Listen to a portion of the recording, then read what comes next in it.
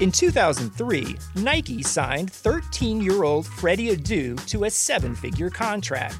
But Freddie didn't live up to the hype. He has turned down every single documentary project looking closely at the details of his career. Until now. People are going to look at everything you did because of the hype surrounding your arrival and what they think you can be. I'm Grant Wall, and this is American Prodigy, Freddie Adu, from Blue Wire Podcasts.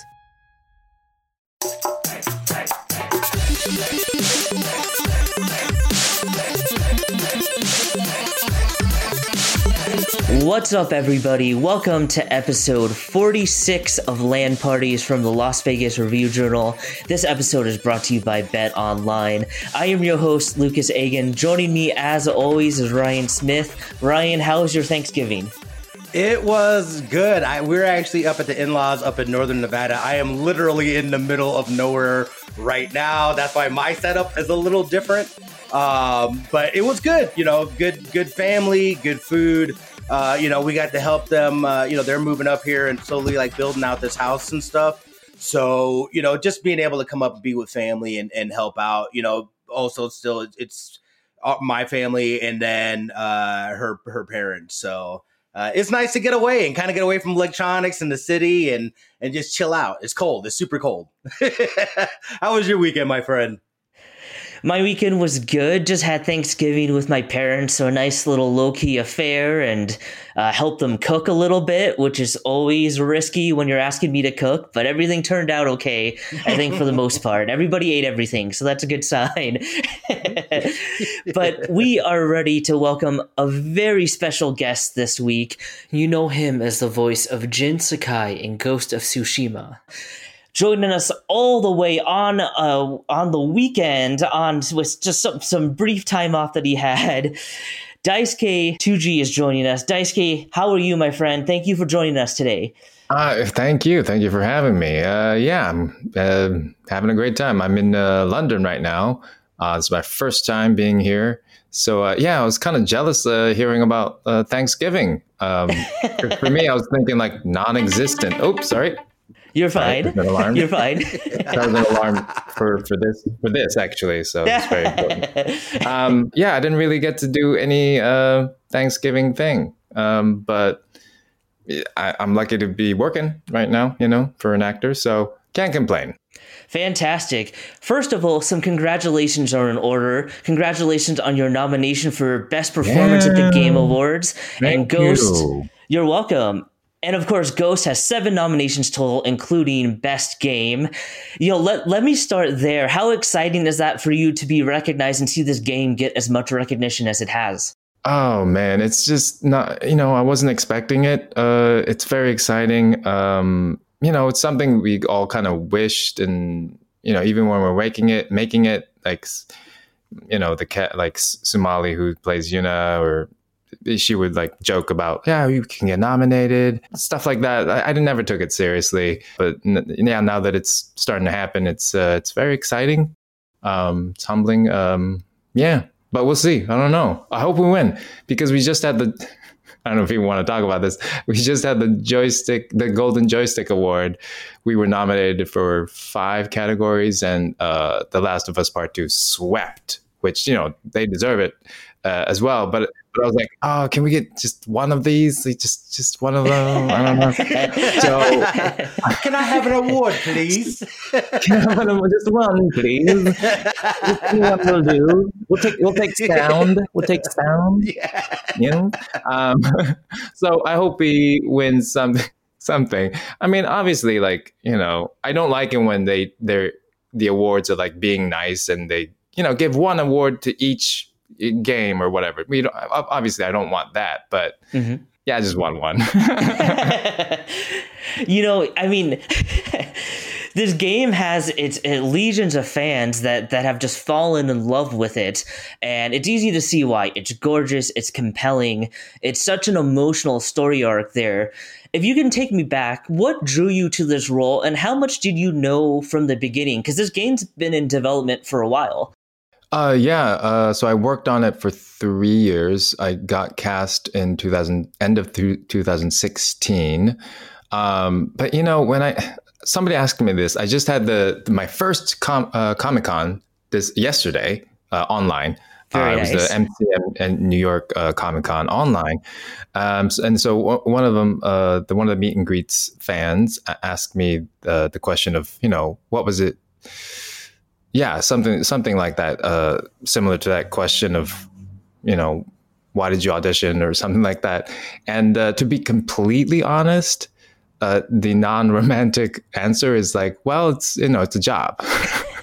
Like I need the money and I need to make a living as an actor. And so, we auditioned for everything.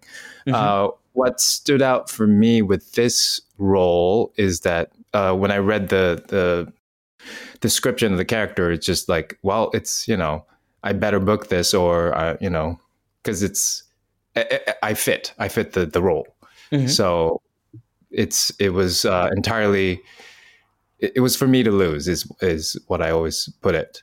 Like, I'll get it if I do my job correctly. So that's the mindset I went in. Obviously, like, I feel that way about certain roles and then still not get it. But this one, it was the right fit, and it was great. I know that video game roles have been kind of a recent development for you, a recent kind of turn in addition to usually acting in the past couple of years here. Mm-hmm. What has your experience been on games? And, I know that you were with like the Oregon Shakespeare Festival, which is really cool. I used to live up in Oregon. So that's a very cool festival out there, what they do. I love what they do. How did that kind of background lend itself to video games? And was there a different challenge that you had to get used to? Yeah, both. A little bit of both of each thing. Of when you're doing theater, you have to imagine, like when you look out in the audience, sometimes you're looking out in the field of, I don't know, an army of, like you have to imagine, you have to use your imagination. And when you're on the set, on the mocap stage, you have to do something similar of, you're not just in a blank set. You have to imagine that there's, whatever, like a battlefield or your whatever. Yeah. So there are similarities, using, I have a clown background. So using my body and very specific facial expressions to tell a story, all of that lend itself to mocap acting, I think. The specificity is one of the things one of my mantras. So it's, that's what I work when I look at a script. Whenever I get it, I try to figure out what the story needs, what the storytelling is, and So that was. And what was the other question? What was the challenge, right? Yeah. Yep. How was it different? Oh, just the suit and the head. Like there's all these. I mean, when you're in the theater, at least, and when you're doing TV or something, like you have the costumes and. What you're supposed to be, what you're, what the characters were supposed to be wearing. And with mocap, it's not that. You're wearing a big old camera helmet thing and, a bodysuit. But for me, it was, I try to use everything that I can. And I just imagined that the suit was my armor. Because the Japanese armors are really heavy.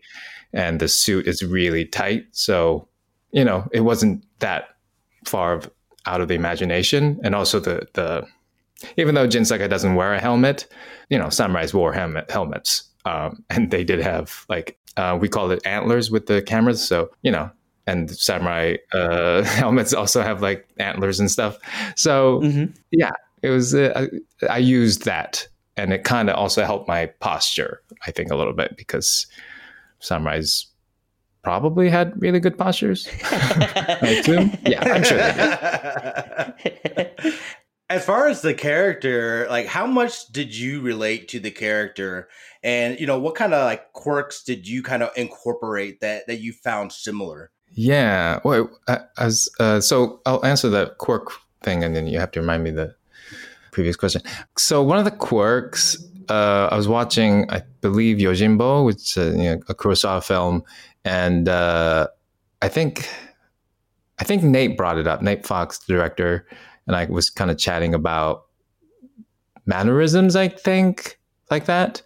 And so And in Yojimbo, he does this thing, and I basically stole it from him, from Mifune. But in the movie, he does this thing. What does he do?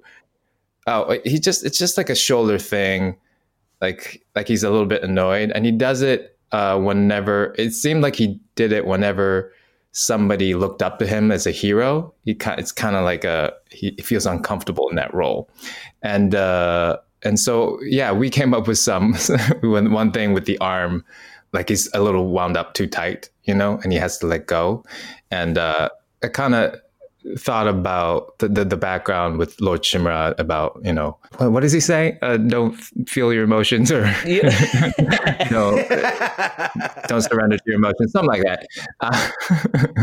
I'm not very good at remembering things. I remember my lines for the session, and then I forget everything. But yeah. But anyway, so yeah, it was my way of there's this something, that deep hidden anger, maybe connected to his, how his father died. And yeah, so I just imagined he had this chip on his shoulders, and Lord Shimura would always correct him, relax, or, don't, your right arm is too tight or whatever. And so this is his reminder. But it's funny because they, and this is something about, compared to video games and movies, that in video games, you can't really control when that happens because they added it. They just put it as one of his quirks. And if you play it, you realize, you see it. I don't know when, it just happens randomly from time to time. He just shrugs his arm. Which is really cool, though, because that's something that I came up with Nate, and then it showed up in a game, and not just in the scenes, Yeah, in the game, yeah. So that was really cool. What was the question that you asked before that? Before the quirk? Oh, I was asking too, and I kind of want to switch it up though real quick, because I wanted to see then, because for me personally, I have not played the game. I was waiting for PS5 to drop so I could play it on the PS5. So I know, and I don't know if you've played it or not, or as far as the story, but what can I expect as somebody that I've kind of been blind on it, and I've done it intentionally, just, you know what I mean? So I can I like to fully get into a game, and that game is absolutely gorgeous. What can I expect as somebody just coming in blind? What can you expect? Oh, you want me to sell the game? Just imagine that you're a samurai and you get to explore. Get to immerse yourself in this beautiful island of Tsushima, this feudal Japan, and yeah, just it's a fantasy, right? You get to live that fantasy. And Sucker Punch have done a very good job of, trying to recreate, year 1274 Japan. And and I think the best way to enjoy it really is to let the island guide you, and not, because I think with open world games, you can get stuck with the map, right? And trying to find the next collectible, which I don't mind per se, but it can be a hindrance to your enjoyment, because you just constantly not immersing in the world, but immersing on the map and the stuff you need to collect. So right. So Ghost of Tsushima, the map isn't always there, so you just there's we call it the Papa wind. You'll understand the reference once you play it. The wind, the wind guides you to your next spot. So, and also if you just look at the world, there smoke coming out of a town, whatever. If you just go there, you just know that there's a mission or something. So yeah, it's a very good game. And also Legends, which is another game, the co-op, yeah. Mm-hmm. Which is it just feels like a different game. And I'm playing it, and I also really enjoy it. So yeah, I recommend it. Game of the year. It is such an emotional story. Like it's quick to fall in love with, and then it takes you in some unexpected places that just deepens that connection. And I know that, when you're working on a project, is there a point that you start to think, oh, hey, this project could be something pretty special? Or is that something that you don't really get a sense of until the finished product's kind of out there in the world?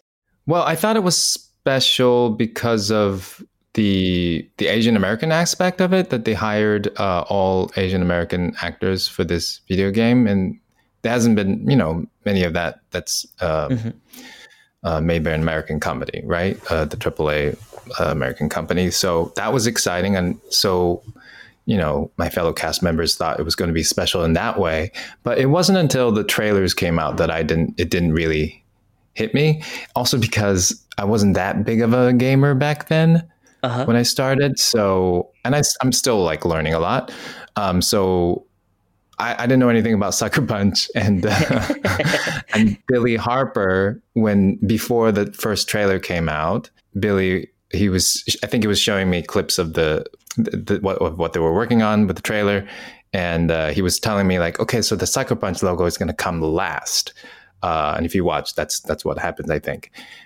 And he was like, oh, because we're kind of a big deal. So, so I didn't know.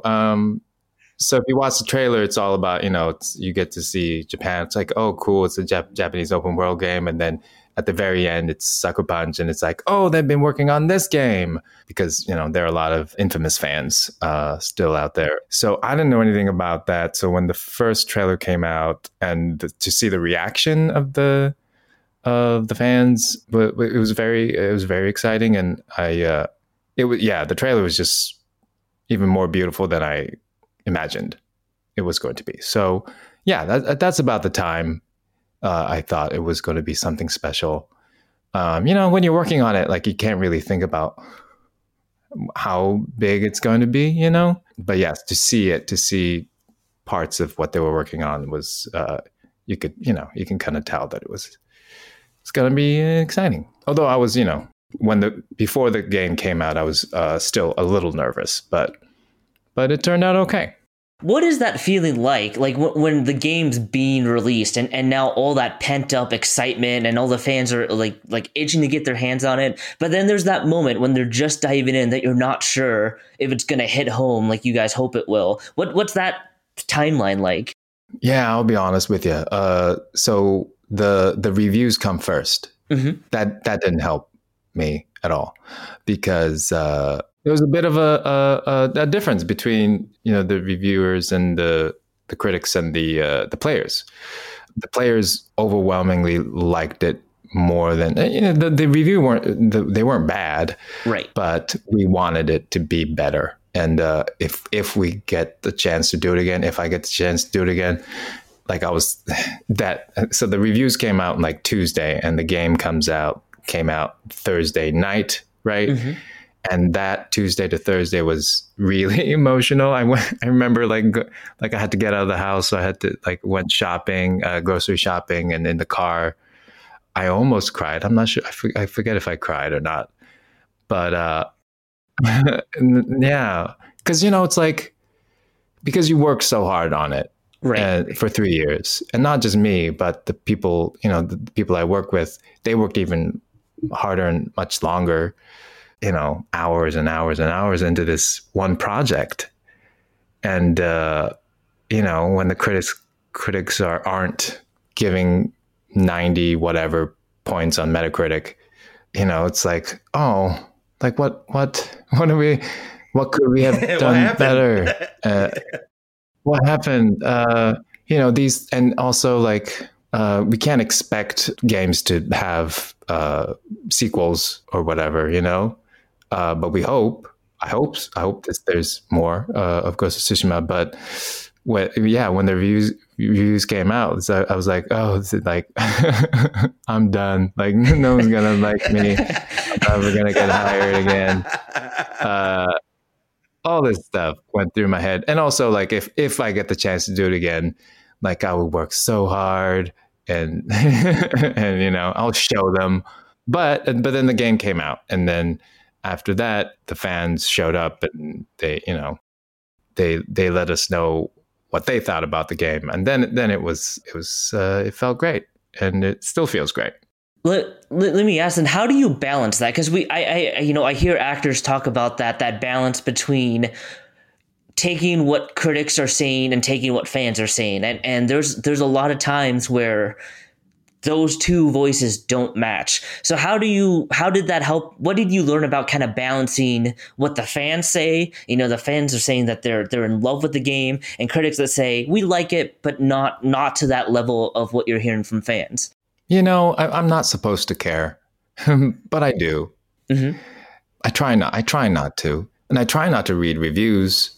I say try because I guess I do. I can't help it. Even reviews are never good, but I can't help it. It's there, and people show me, and sometimes the review is like they like the game, but the actor playing main character is like, eh. It's like that happened to me. I think my parents was like, read this one. This one's good. It's like, okay. It's like the actor, meh. It's like, oh, great. Your parents showed you that one? I can't remember. Why would he do it? It was probably not my parents, but they probably like. Whoever sent it to me, they probably read the title and maybe the first paragraph. Right. I don't know. I'm still learning how to navigate that, to be honest. Because also, like, what do you do with if the fans don't like it? Especially with sequels too. Like, again, I don't know if there's going to be a sequel, but the thing about sequels is like, obviously, I'm kind of referring to another game, but I'm not going to get into that. But the challenging thing about sequels is that people love the first one so much that the expectation, not just the quality of the game, but what they want the story to be or what they expect the characters to be is so, they're so passionate that it can lead to hate. It can lead to love, but it can also lead to hate because they hate it because they love it so much. And how do you deal with that? I don't know. I hope I don't have to deal with it, but I'd like to think that if something like that ever happens to me, I can just be like, yeah, well, we did the best we could, and there's still something to be learned from or something to take. That's really the best, the only thing we can do with any kind of criticism. The guys at Sucker Punch, like Nate and Billy, like they welcome feedback. I commend them for it. I think that's very brave, but they actually do, like with their patches and things, with Ghost, they've made adjustments to the game, with New Game Plus and all that. So they can do that. And, it's harder for an actor because I can't really go in there and fix my performance, but all I can do is to learn from it and do better next time. Speaking of next time, since you mentioned possible sequel, if you had the chance to come back, is there an area of your character that you'd like to explore that you didn't get a chance to explore in this first game? Yeah, again, I have to say, like, I don't know if there's going to be. Of course, yeah, of course. Hypothetically speaking, I don't want to get my hopes up and then not happen. To be honest, there were some scenes that were shot with the first one that didn't end up in the game, or they kind of, well, I can't really talk about it, but basically the backstory. One of the reasons why I like Yuriko's side mission, is that you get to learn a lot about his Jin Sakai's background, his past with his mom and his dad. And that's the actors. We like coming up with the backstory. So anything that kind of explores that is a lot of fun for me. So maybe, but that's more like a DLC, if anything. So I don't know. But yeah, there's that. And also I want to explore how bad like Breaking Bad, like, because the first game is basically an origin story of the Ghost. And so to see how bad he can get might be very interesting to me, and see if he becomes, the villain, or if he stays a hero, or does he become an uncontrollable killing beast? I don't know. But I feel like that's something to explore. Let me ask you real quick. You said you're newer to gaming. What series do you kind of enjoy playing? I don't know if you're just playing on console. Do you play on PC? What are some of your favorite titles? Yeah, I love talking about that. So I own a PlayStation. I just got my PlayStation 5. Hi. My first game was... Did you get one already? I did. Oh, I was a day winner. I was a day winner. Yeah, I was gonna say, Ghost of Tsushima looks beautiful in that. So anyway, so my first game was Miles Morales on PlayStation 5. I just finished it. I streamed it on Twitch. It was a lot of fun, and I gotta say, I do enjoy that. I played the first Marvel Spider-Man. That was really fun. And Miles was great. It was shorter, and I thought I was going to, complain about that, but it was really a great length. It was a really great story. Being able to swing around New York, like that, you can't beat that. It's amazing. But yeah, I'm a PlayStation fan. Nothing against PC or Xbox or whatever, but or Nintendo. It just keeps it simple for me. Like if I had that option, if I have other options, like there's enough games on PlayStation. Like I can't do more. But yeah, I'm a big fan of PlayStation and all their exclusives. And I'm really not just saying that because I'm in one of them. They're, you know what I mean? They're actually really good games. God of War, The Last of Us, Horizon Zero Dawn, and I gotta say, I'm looking forward to all of them. I don't know if there's going to be a part 3 of The Last of Us, but Horizon Zero Dawn is probably I'm most excited about the second one, especially because we still don't know all the story of that evil machine virus thing. So yeah, can't wait for that one. I'd say that's my favorite. Nice. And I know that as an actor that you just are trying to get the breadth of work that you can handle. But in an ideal world, where do you see gaming roles kind of fitting in? Is this something that you want to mix in regularly? Or is this something that was kind of, you tried, you had fun, but want to get back to like theater or film or anything like that? I've been lucky to be able to have done a lot of different things. Like I've been part of circus, not as, like a circus performer. I was more of an actor in that, but, to have done that, to have done Shakespeare, theater and some TV. I still haven't done film, so I do want to get into that world as well as more TV. But, man, I love video games. I love voiceover. I know I can be better.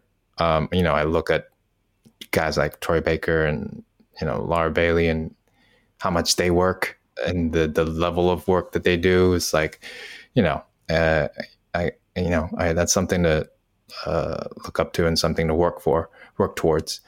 And, it's, you just think about the work, like right now, there's TV is just starting up, all because of Corona, but voiceover has been, working pretty steadily with home studios and everything.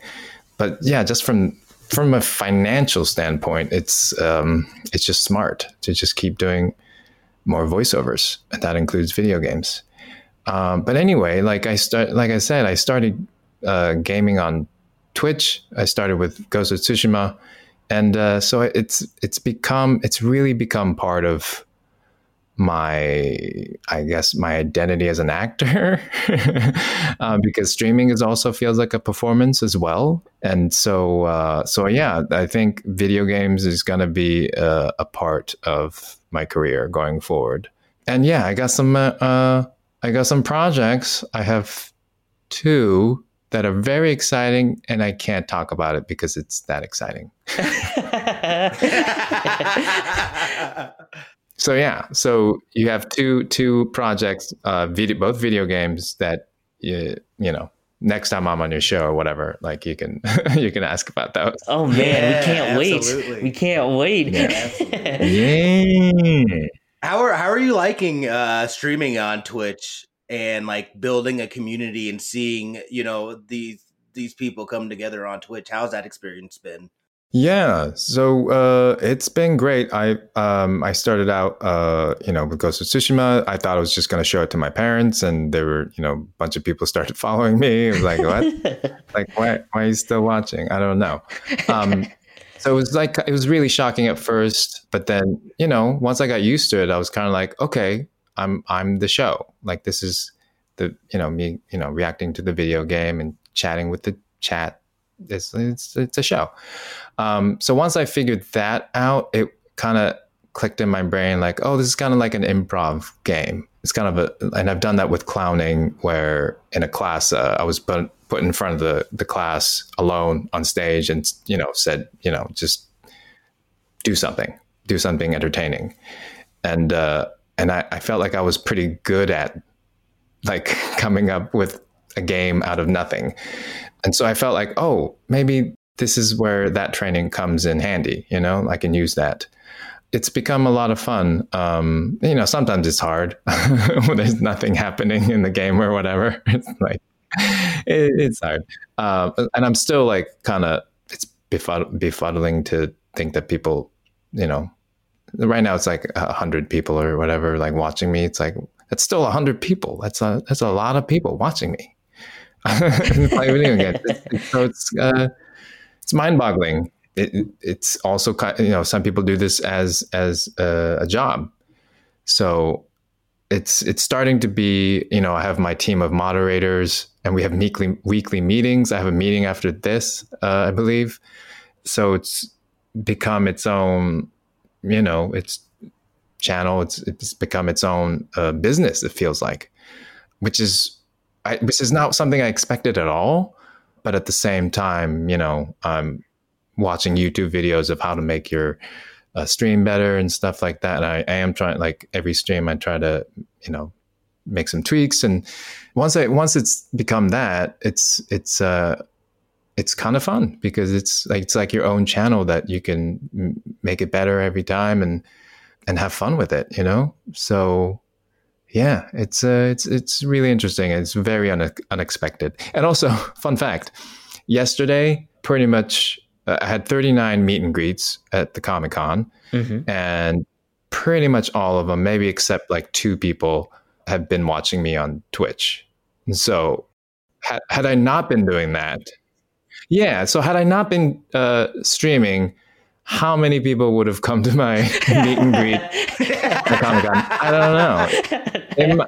It might have been a really sad affair, like nobody showed up. Like nobody cared about Shinsekai. I was like, who cares? It's a good game, but the actor, whatever. Was there a particular scene that stood out to you as either the one you felt that you just nailed it, or the one that was most challenging to you? Either way you want to take that? Sadly, I don't think I've ever felt like I nailed. Oh man, I don't know what that says about me, but yeah, every time it's like, it's good. If anything, the scene with Ryuzo at the very end of Act 2, where this is kind of spoilers, but this is leading up to the fight. So every scene we do like 10 takes or something like that, like a lot. And then at the very end, Nate says, do whatever you feel like doing. And so that take, we, because we knew the scene so well, we just kind of played, and we were just more aggressive, or he was much more aggressive towards me. And it felt great. It worked, so that felt like, that was very exciting because we got the shot, but then we wanted to like, let's try this, something, let's just try it and see what happens. And it worked very well. What was the other question? Cool. Was there a scene that you found most challenging, or that you had to kind of really work to get a good handle on? There's not a spoiler, probably. Probably the very last scene. Any scene that requires like a lot of like, not that Jin is like the crying type, but like for me, like crying is very hard for me. So, anything with high emotional stakes, it's really hard because it's, again, you're on a set with nothing. So you just really have to focus on just the relationship and the other actor.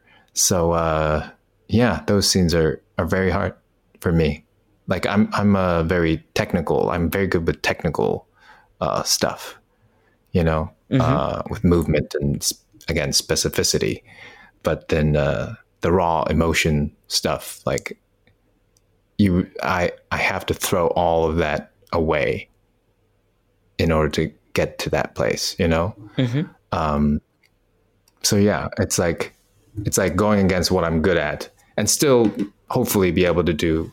I'm still doing both, right? Of like what we rehearsed, but also just be in the moment and all that stuff.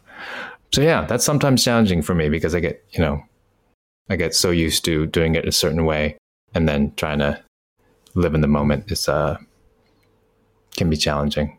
We always like to ask, there's a lot of aspiring actors out there, right? But I think this is one of those professions that can be really daunting, especially at first. It's easy to get overwhelmed.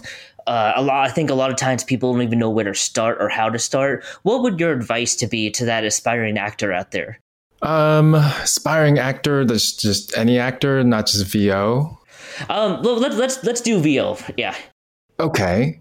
Voiceover. Well, I started voiceover after, establishing myself as mostly theater and some TV actor. So for me, it was just a matter of taking classes and making a good reel. That's important. And then the reel you submit to agents. Hopefully you have some friends that can refer you, and eventually you'll get an agent, and then you go out to auditions. So it's not cheap unless you can really fake a really good reel. What was taught to me is that the reel has to sound professional, like it has to sound like you're already working, right? Because agents won't sign you unless you're gonna make them money. Mm-hmm. So it's just but as long as your reel sounds professional and it sounds like, oh, he's booked some commercials, as long as it's not like McDonald's or something that's really big and it's obviously not that this is something made up, right? Then that's not good. You don't do that.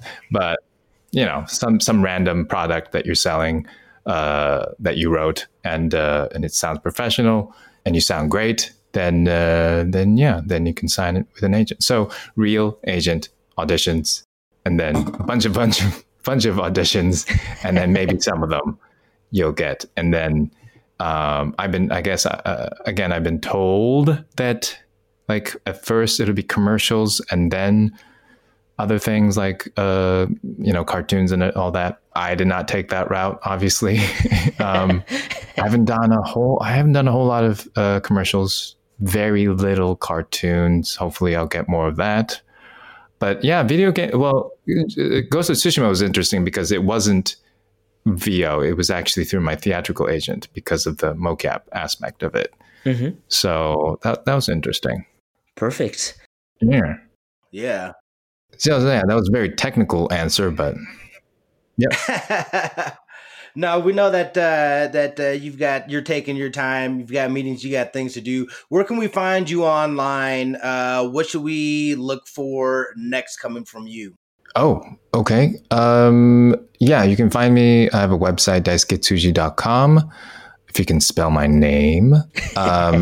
You can find me on Instagram, Twitter, and you can watch me on Twitch, twitch.tv/daisuke, which is dice, like roll the dice, K to the number G. And I say all of that like I update all of that very often. I'm terrible at social media. I'm just being honest. I don't have the time. I just don't have the patience. It's a job in itself. It's a job in itself, for real. It is a job in itself. Yeah, if I get rich enough to hire an assistant, that's what's next for me. No, I don't think it'll be a while. It'll be a while until I need an assistant. But yeah, things coming up. I'm working on a TV show right now, which I don't think I can talk about. The project has been announced, but the casting hasn't, I think, but soon. So look out for something for TV. I'm working on video games, couple that but again, also the thing about this job is that I always like to say anything is possible, anything is possible, nothing is something. I can't remember right now. It's hard for me to remember when I'm put on the spot. It's a motto that I always say and I can't remember it. But yeah, anything is possible. Nothing is it's kind of like nothing is guaranteed, but I don't usually say guaranteed, which is to say that I said I have 2 video games coming out. That's very exciting. Who knows if I'll get replaced? I might get replaced if somehow my voice like, oh, maybe this, maybe it's not the right fit. They'll go with somebody else. I've seen it happen. It might have happened to me. I was working on a cartoon. I worked for one day. I don't think I gelled well with the director. And, they said that it's like, okay, this is kind of a recurring role. They haven't called me back. So unless they, there was a hold on their production, it's like, they probably didn't want me back, which is like, and this is what that's why I say about like anything is possible. Nothing is guaranteed or whatever in that, you can be the main character in a video game and it's amazing. Mm-hmm. But that video game might not have a sequel. That video game might have a sequel, but Jin Sakai might not be the main character. But he might not even in it. It's all possible. So that's the mindset that you have to have. That's another thing, advice I would have to starting actors starting out is that there are good times and there are bad times, and right. But you got to take it in strides, and you got to enjoy the journey. Both the ups and the downs. So anything's possible, both good and the bad.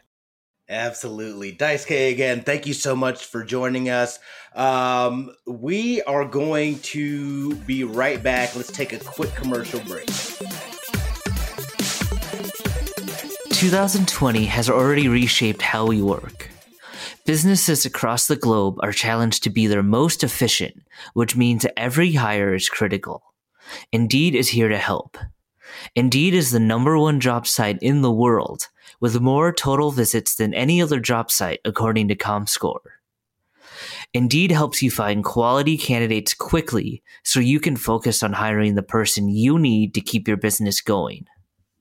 Unlike other sites, Indeed gives you full control and payment flexibility over your hiring. You only pay for what you need. You can pause your account at any time, and there are no long-term contracts. And now, Indeed's new way of matching you with candidates instantly delivers a short list of quality candidates whose resumes on Indeed match your job criteria that you can contact the moment you sponsor a job, making Indeed the only job site that can move as fast as you do. 73% of online job seekers in the US visit Indeed each month, according to Comscore total visits. So it's clear Indeed can help get you the quality hire you need. That's why more than 3 million businesses worldwide use Indeed for hiring. Right now, Indeed is offering our listeners a free $75 credit to boost your job post, which means more quality candidates will see it fast. Try Indeed out with a free $75 credit at Indeed.com/BlueWire. This is their best offer available anywhere. Go right now to Indeed.com/BlueWire. Offer valid through December 31st. Terms and conditions apply. The wait is finally over. Football is back. You might not be at a game this year, but you can still be in on the action at BetOnline. BetOnline is going the extra mile to make sure you can get in on every possible chance to win this season. From game spreads and totals to team, player, and coaching props, BetOnline gives you more options to wager than anywhere else. You can get in on their season opening bonuses today and start off wagering on wins, division, and championship futures all day, every day. Head to BetOnline today and take advantage of all the great sign-up bonuses. Don't forget to use the promo code BLUEWIRE at betonline.ag. That's BLUEWIRE, all one word. BetOnline, your online sportsbook experts. Welcome back, everybody. Thanks for listening to those short messages, and thanks again to Dice K. Ryan, I think that was one of the more entertaining interviews we've had. Absolutely. I couldn't agree more. I mean, again, they are going to win. I'm sending all the good vibes for that dub here at the Game Awards show coming up. So that was just such a fun interview. That was so much fun. Speaking of strong video game performances, Sandra Saad, who you might know as Kamala Khan in Marvel's Avengers, who we of course had on a couple months ago now, won Best Performer at the Golden Joystick Awards. And Ryan, we both agree that the campaign itself is pretty strong, and Sandra's performance was a heck of a performance in that game. It was so much fun. I mean, she brought the character of Kamala Khan to life. She's such a fun personality. I don't know if you guys checked out the episode that she was on here, but she is a blast to just talk to and puts out so much good energy. This isn't surprising because she really was such a bright beacon within the campaign, to her being the main character. You know what I mean? I think this is well earned and well deserved. Congratulations, Sandra, on that golden joystick. Yeah, to this day, I cannot fathom why they delayed marketing her as the main character. Like that should have been front and center from the beginning, and I think that would have helped change the narrative about that game a little bit.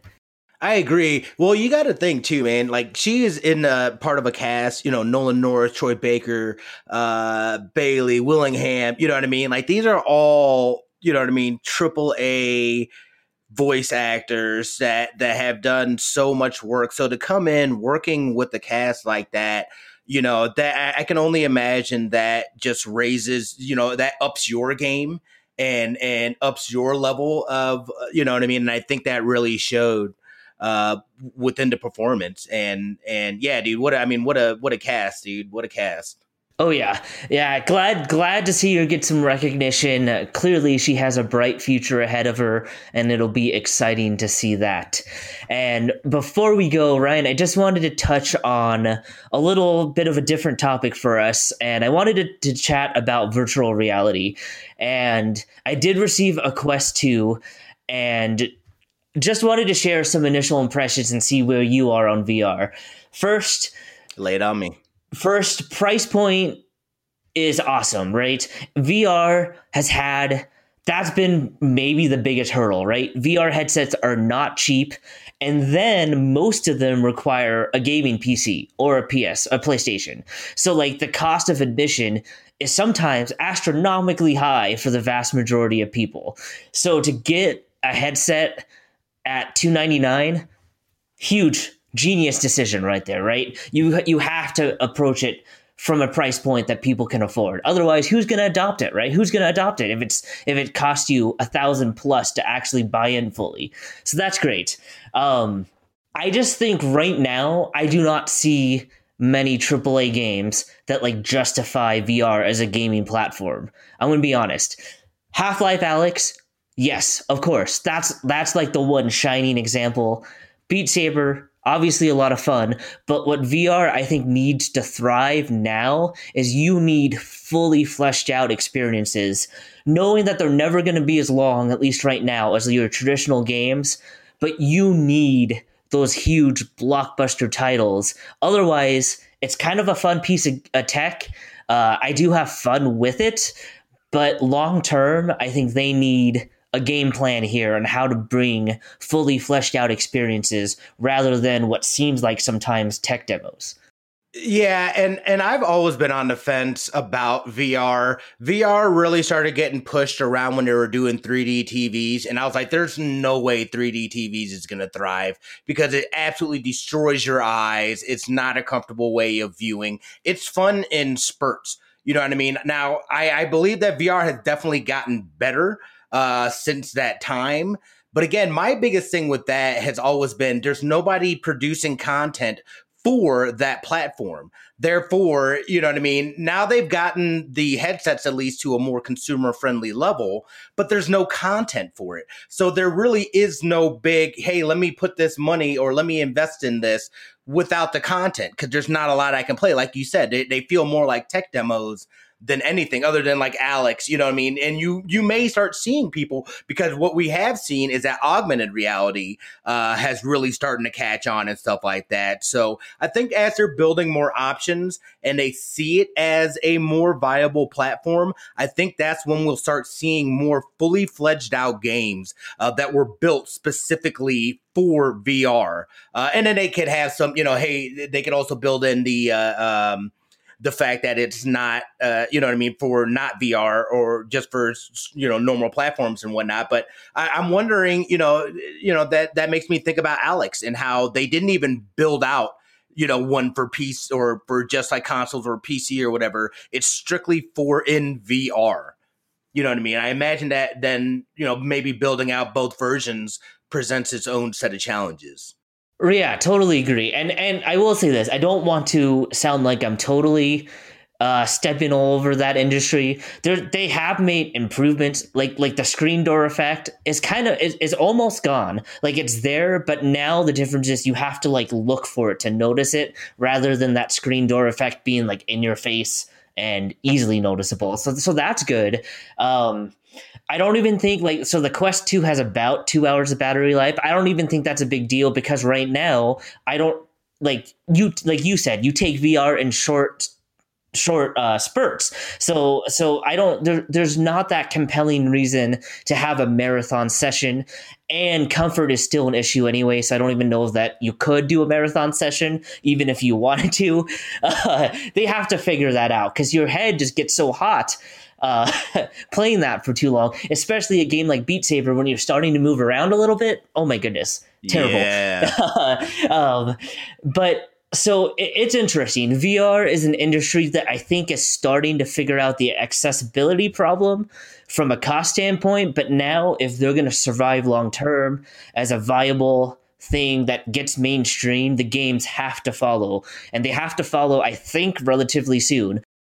Yeah, I agree. For it to be, you know, again, I mean, I always feel like nobody has fully jumped into that space just because, you know, again, I don't think it's at that point where it's a viable platform that people are going to be able to, or people want to jump onto. Can it get there? Absolutely. You know, like you said, the technology, things are changing. They're making it more consumer friendly, both on the pricing side as well as, you know, there's still issues within the hardware and you know, like you're saying, your head's getting hot and stuff like that. So those are things that they'll address and continue to build.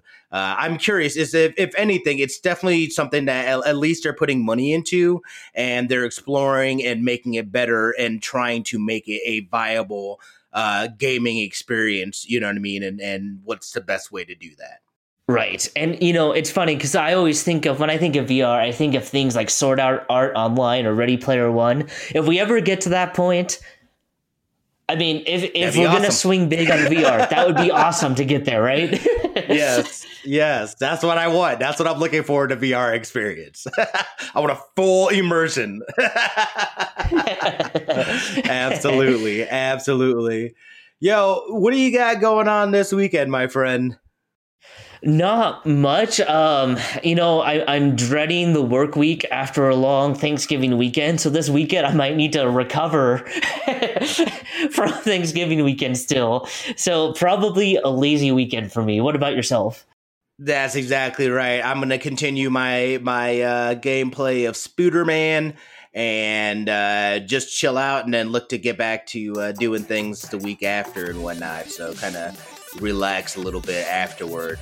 But yes, thank you guys so much for joining us here on LAN Parties. We hope you guys have a great rest of your week. And you know what it is. We love your faces.